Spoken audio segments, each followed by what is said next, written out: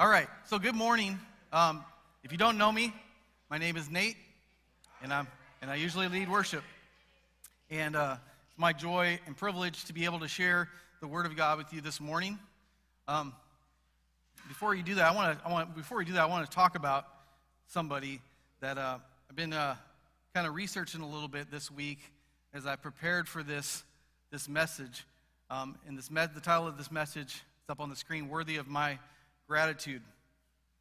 So I grew up in an era that was kind of a combination of both worlds when it comes to the blending of radio into television. Well, television was already live before I was born, or around before I was born. But the importance of radio into television, into computers and social media. So I've kind of seen that whole trajectory. And as a sports fan, I've been able to enjoy different aspects of that. And I'm a huge baseball fan. I love the Giants. And so I got to listen to guys like Lon Simmons, and Ted Robinson, and Mike Krukow, Dwayne Kuiper, Dave Fleming, John Miller, just a lot of great guys that tell a lot of good stories. But there's a gold standard of sports broadcasting, and there's really not much of a question when you ask any current broadcaster, retired broadcaster. The name that always comes up is Vin Scully. This is Vin Scully back in the 50s. Vin Scully, he started broadcasting for the Brooklyn Dodgers in 1950. 1950. He followed the Dodgers to Los Angeles and was there until 2017 when he finally retired. 67 years. So 1950, that's 3 years after Jackie Robinson broke the color barrier. So he got to announce the great Jackie Robinson into Sandy Koufax. I mean, he's seen it all. But not just baseball. He did all kinds of sports. He was all over. If there was a important sporting event, usually in the 70s, 80s, 90s, there's a good chance that he would have been a part of it. I'm just going to talk about a couple of the things that he accomplished in his career. In 1953, he became the youngest announcer to announce the World Series at age 25. 1958, like I said, he moved with Los Angeles and continued with the Dodgers. Just some of the important sports moments, if you consider sports important, that he announced was Don Larsen's World Series perfect game. He broadcast all 4 of Sandy Koufax's no-hitters. Hank Aaron's 715th home run. The 1981 NFC Championship between the Niners and the Cowboys, the catch. Joe Montana to Dwight Clark. The 1986 World Series, Game 6. Matt remembers that one. When the ball went between Bill Buckner's legs, he was there. And another huge one was the Kirk Gibson home run against the A's in the 88 World Series.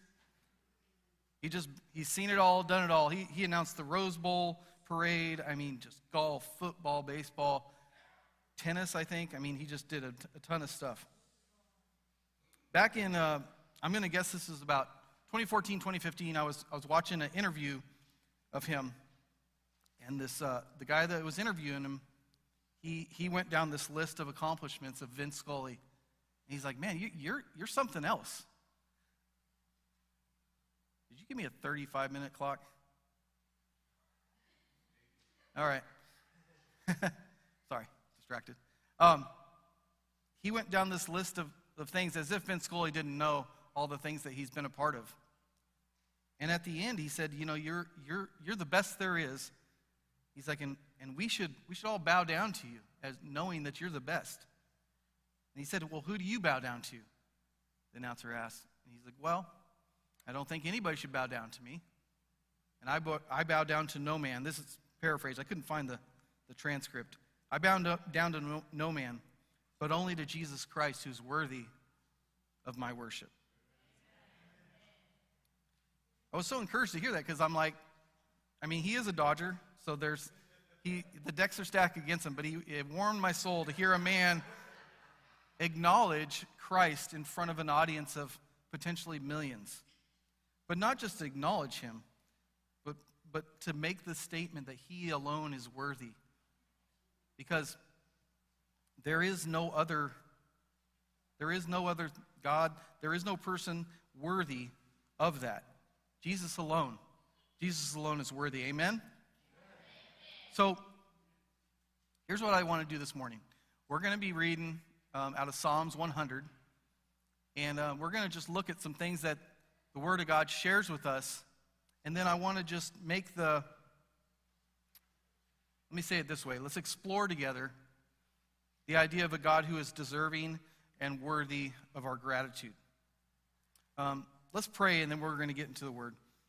Heavenly Father, we thank you for this morning.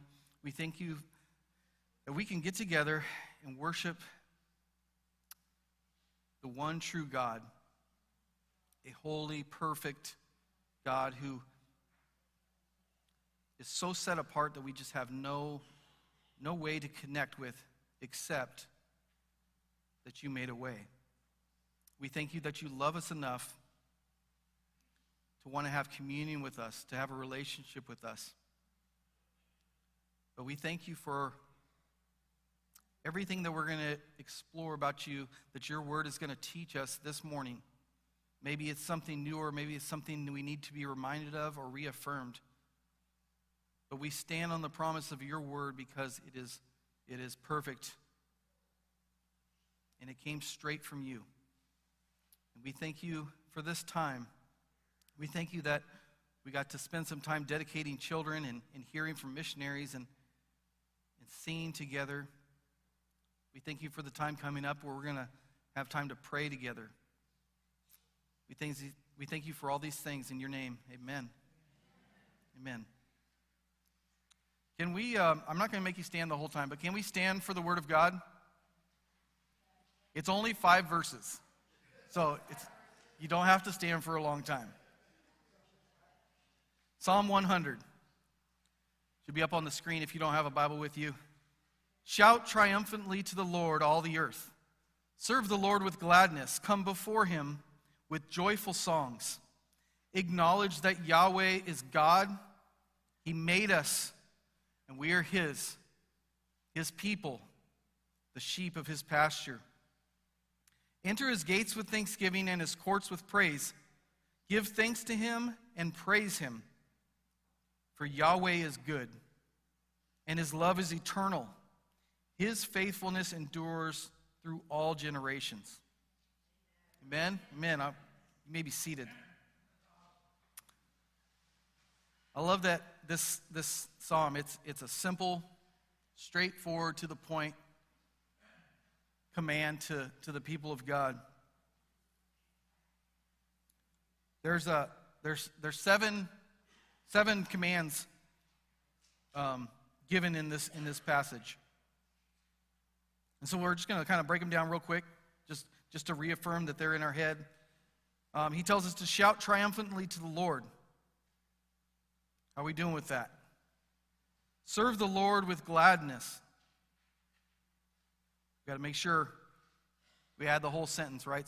Well, I didn't put it up there, sorry. It's on my notes, though. Serve the Lord with gladness. Come before him with joyful songs. Acknowledge that Yahweh is God. Number 5, enter his gates with thanksgiving and his courts with praise.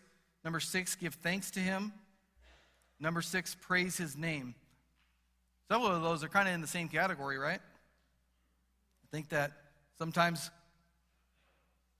what God has done in the Word of God is repeat things or say things in different ways so that it doesn't slip away and we don't gloss over it. And I think this is one of those times. We've been called to have this attitude of admiration and worship and gratitude towards a God who's worthy of it. But I love that he gives some reasons why these things are important or why these things are appropriate. First, he says that he made us, that we are his, the sheep of his pasture. you ever been part of like a group that you really love, or a team, or your marriage, or your family unit?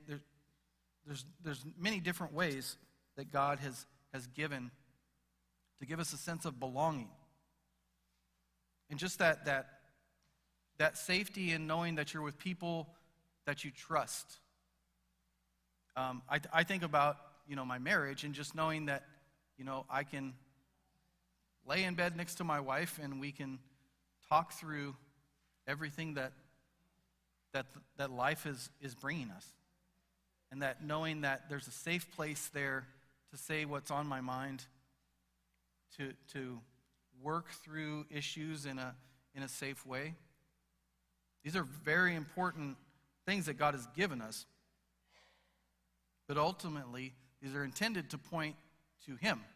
These are intended to point to the relationship that He wants to have with us. A Father that deeply cares about every single thing that we go through and wants us to walk in His way. Because, like it says in verse 5, because He is good, Yahweh is good. Now, good has a different meaning. Maybe for somebody my age is like, hey, how was the day? It was good. That's not the type of good we're talking about. This is who He is. He is a good God. That means there's no hint or shadow of vindictiveness or malice or evil of any kind. He is purely good. There's just, it's almost hard to understand because deep down we tend to lean towards our sinful nature, and we have motives no matter how much we're trying to live in the will of the Spirit and to walk in God's way. That sinful nature is there, and we can try to manipulate people, lie to people to get what we want to. The list goes on and on. Just, we know where we are. But God is so different. He is so different. He is good. And the plan that He's laid out for mankind reveals that. We're going to keep exploring that. Not only is He good, but His love is eternal. It's not a temporary thing. I picked on Matt already. I'll pick on him again. We have a temporary friendship. It didn't used to be good. Now it's very good. But we used to fight years ago because we didn't know each other. We both thought each other we were jerks. And then we turned out, oh, maybe you're not a jerk. But it's almost like, okay, now I have to prove that I'm going to be a good guy. Okay, now we can be friends because we've proven to each other that we're not going to punch each other. And so now we can be friends. That's not God.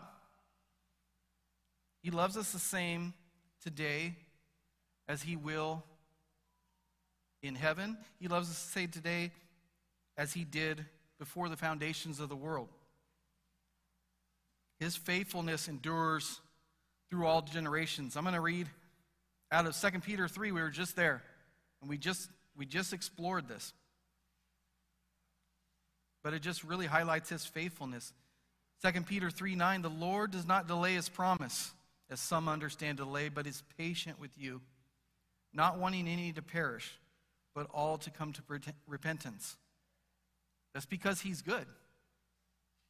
It's because He wants the best for us, whether we've chosen to accept the gift of Christ yet or not. He looks at the unbeliever with compassion, and He wants them to escape the judgment that they're under.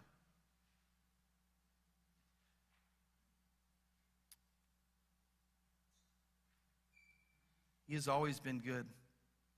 And the Word of God says that He chose us before the foundations of the earth. Ephesians 1:4.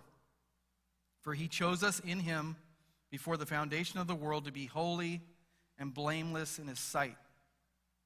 So He chose us to be holy, and He's holy, and we're not. So that means He wants us to be like him.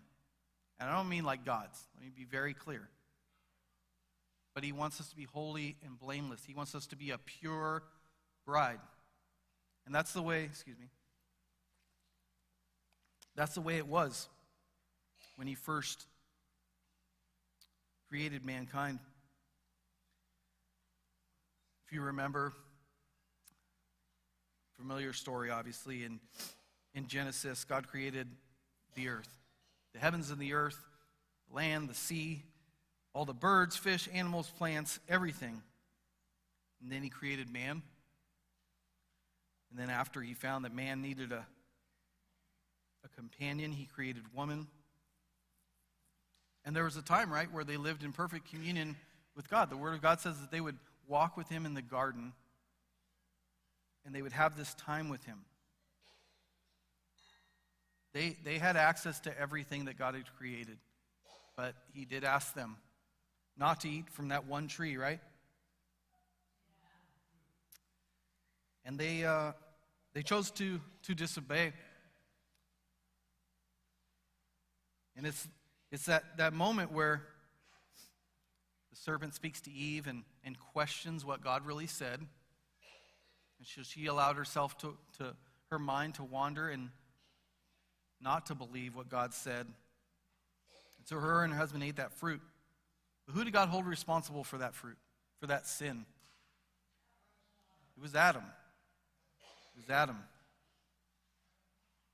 And so there were consequences that came from that sin, right? They would no longer live forever. They were gonna die eventually. That woman would have pain in childbirth, that the man would have to work the field. But ultimately there was that separation for God. And because of that, sin entered the world. Romans 5:12 explains how that goes. Therefore, just as sin entered the world through one man, through Adam, and death through sin, in this way death spread to all men because all have sinned. So all of us who have been born under that curse. We are born under the curse of sin because of that one sin. But God is good, right? We're going back to that. He is good. And so that failing on Adam and Eve's part, that sin and that curse, God had a plan. We know it well. But I'm just going to say it anyways because this is the good news. His plan was to send his only son to live a human life and to face everything that we did. He dealt with the hurt, the misunderstanding, insults, abandonment, sadness, temptation. There's nothing that we've experienced that he didn't have to go through. But there was an important part of God's plan because, like we said, sin entered the world through this one man, Adam. And so he couldn't just be born a normal birth. It couldn't just be Joseph and Mary. The virgin birth is not just a miracle.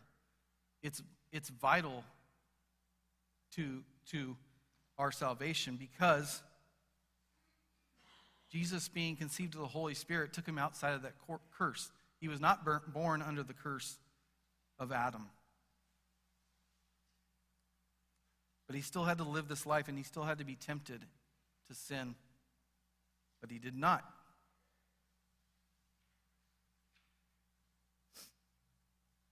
He was free of sin. He lived a perfect life, tempted in every way, and then let me stop there because Hebrews 4:12 just backs that up. For we do not have a high priest, talking about Jesus, who is unable to sympathize with our weaknesses, but one who has been tested in every way as we are, yet without sin. He had to suffer and die on the cross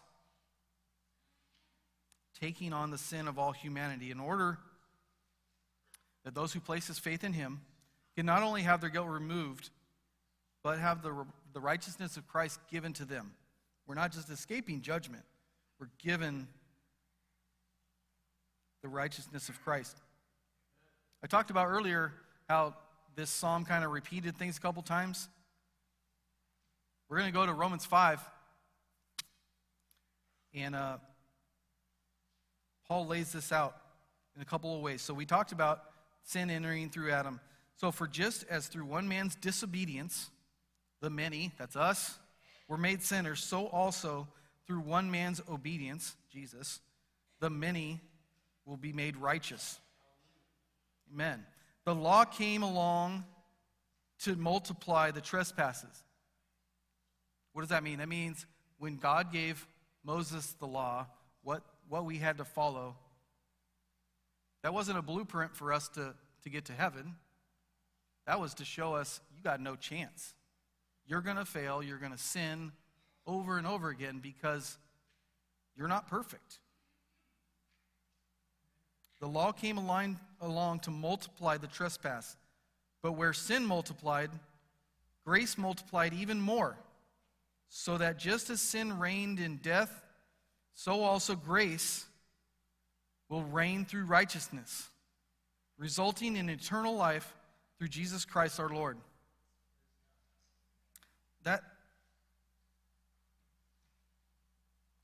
That's the reality of us as believers. That's our future. It's not a pipe dream. It's not a pipe dream.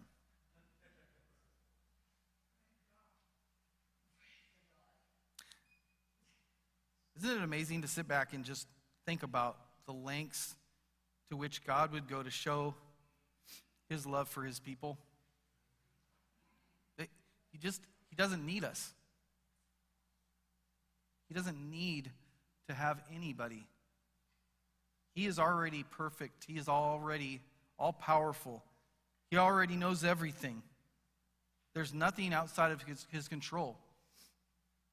I mean, he spoke and the world came into existence. But yet he created a people to glorify him, to glorify himself. He created this creation, and he asks us to live in his will, and he's given us a promise of what would happen if we choose to follow after him. And he's also given us a warning of what happens to those who reject that. Right? The wages of sin is death, but the gift of God is eternal life through Christ Jesus.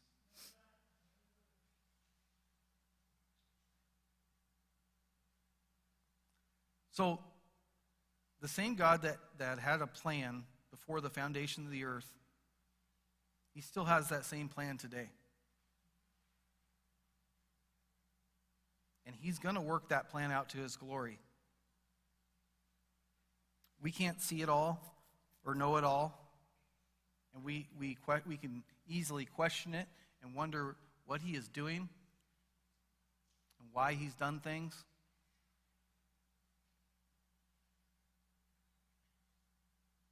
But his plan is perfect.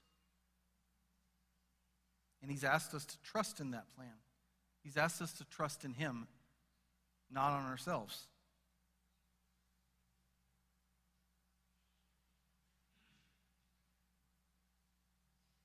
Because he's good and his love is eternal,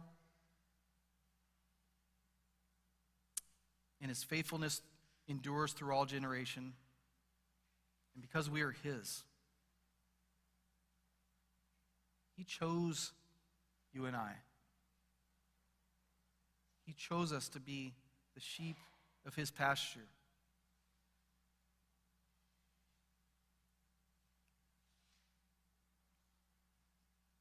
To be chosen by a holy God is something that should move us to such gratitude that it overshadows anything else. It overshadows the current blessings that he's given us. I mean, we've spent several days probably reciting the things that we're grateful for at dinner, and those are good things. We're grateful for our families. We're grateful for our church family, grateful for jobs, health. I mean, all the ways that God pours out his blessing on his people. But all those things pale in comparison to the one great gift, the gift of salvation, the gift of being adopted into the family of God. So I want to encourage us to remember what is the most important. What is the real gift of God? Because it's so easy to get focused on what we can see, right? And to forget the unseen, the eternal, what will last, what will never fade away. The reality of that all those who have put their faith in Jesus will spend eternity in the presence of God. Amen. He is worthy. Amen. So what's our response to our great God? To a God who created not only the world, but the universe, everything that we see, this great creation. We can go to Yellowstone. We can go to the Pacific Ocean. If you're crazy enough, you can hike to the top of Mount Everest. I mean, it's just simply mind-boggling, just the creation of the earth, let alone that he's made each one of us in his own image, and he's given us unique attributes, gifts, passions, skills. He's given us ways to serve one another and to glorify him. But above all, he is a God who wants his people to be close to him, to walk in constant communion with him. So my challenge is, are we worshiping the created over the creator? Well, let me ask it a different way. I don't know if I have this written down. I think I do in the notes. Make it maybe a little more personal. Is my gratitude for my earthly blessings overshadowing my gratitude for eternal reward, for my eternal reward?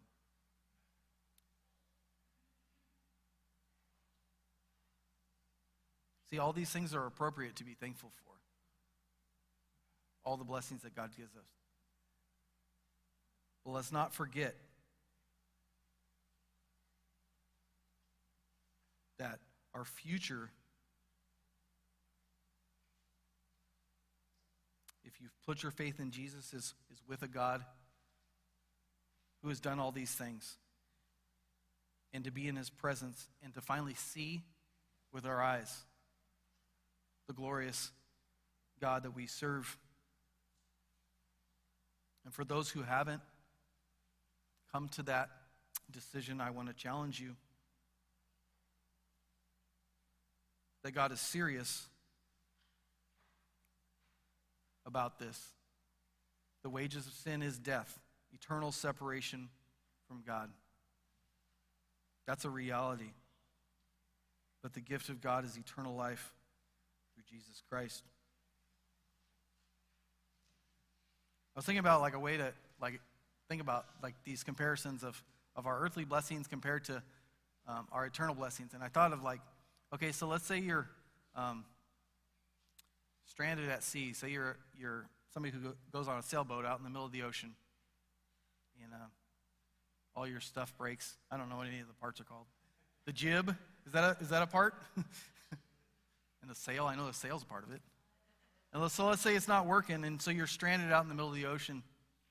And you've been there for several days. You've run out of food. You've run out of water. and you've got no hope, and you know it's just a matter of time before, you're gone. But then this ship comes by, and they rescue you. You get back home, and you're telling your family about the story. They're like, what happened? And you're like, well, I was out in the middle of the ocean, and then these guys gave me a bunch of food, and they gave me a blanket. And they, then they took me back home. And you leave the whole part out that they saved your life.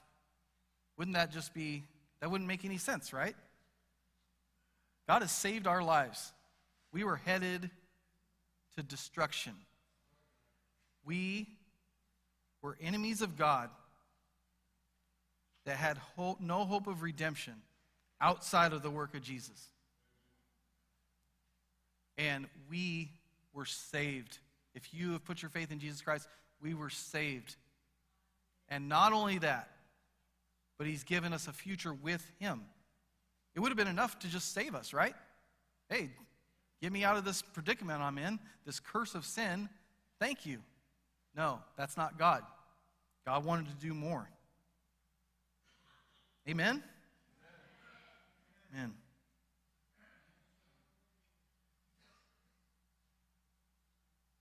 But as we're talking about these earthly blessings, I just want to remind us that God's choice to give or take away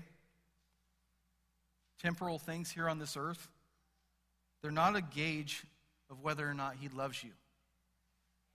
There are some people that have had to walk down really hard paths, and some people that maybe haven't walked down as hard a paths. And God's called both of those people, and he's chosen to work in different people in different ways. And it's all about trusting in that plan. So last, I just want to ask you, does my life reflect the gratitude that he is worthy of?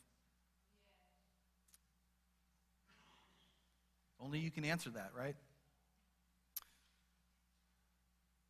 Man, it's been a good time diving into the Word with you. Andy, would you come? We're going to move into a time of worship, and Andy's going to pray first. And let's bring our lives before the throne.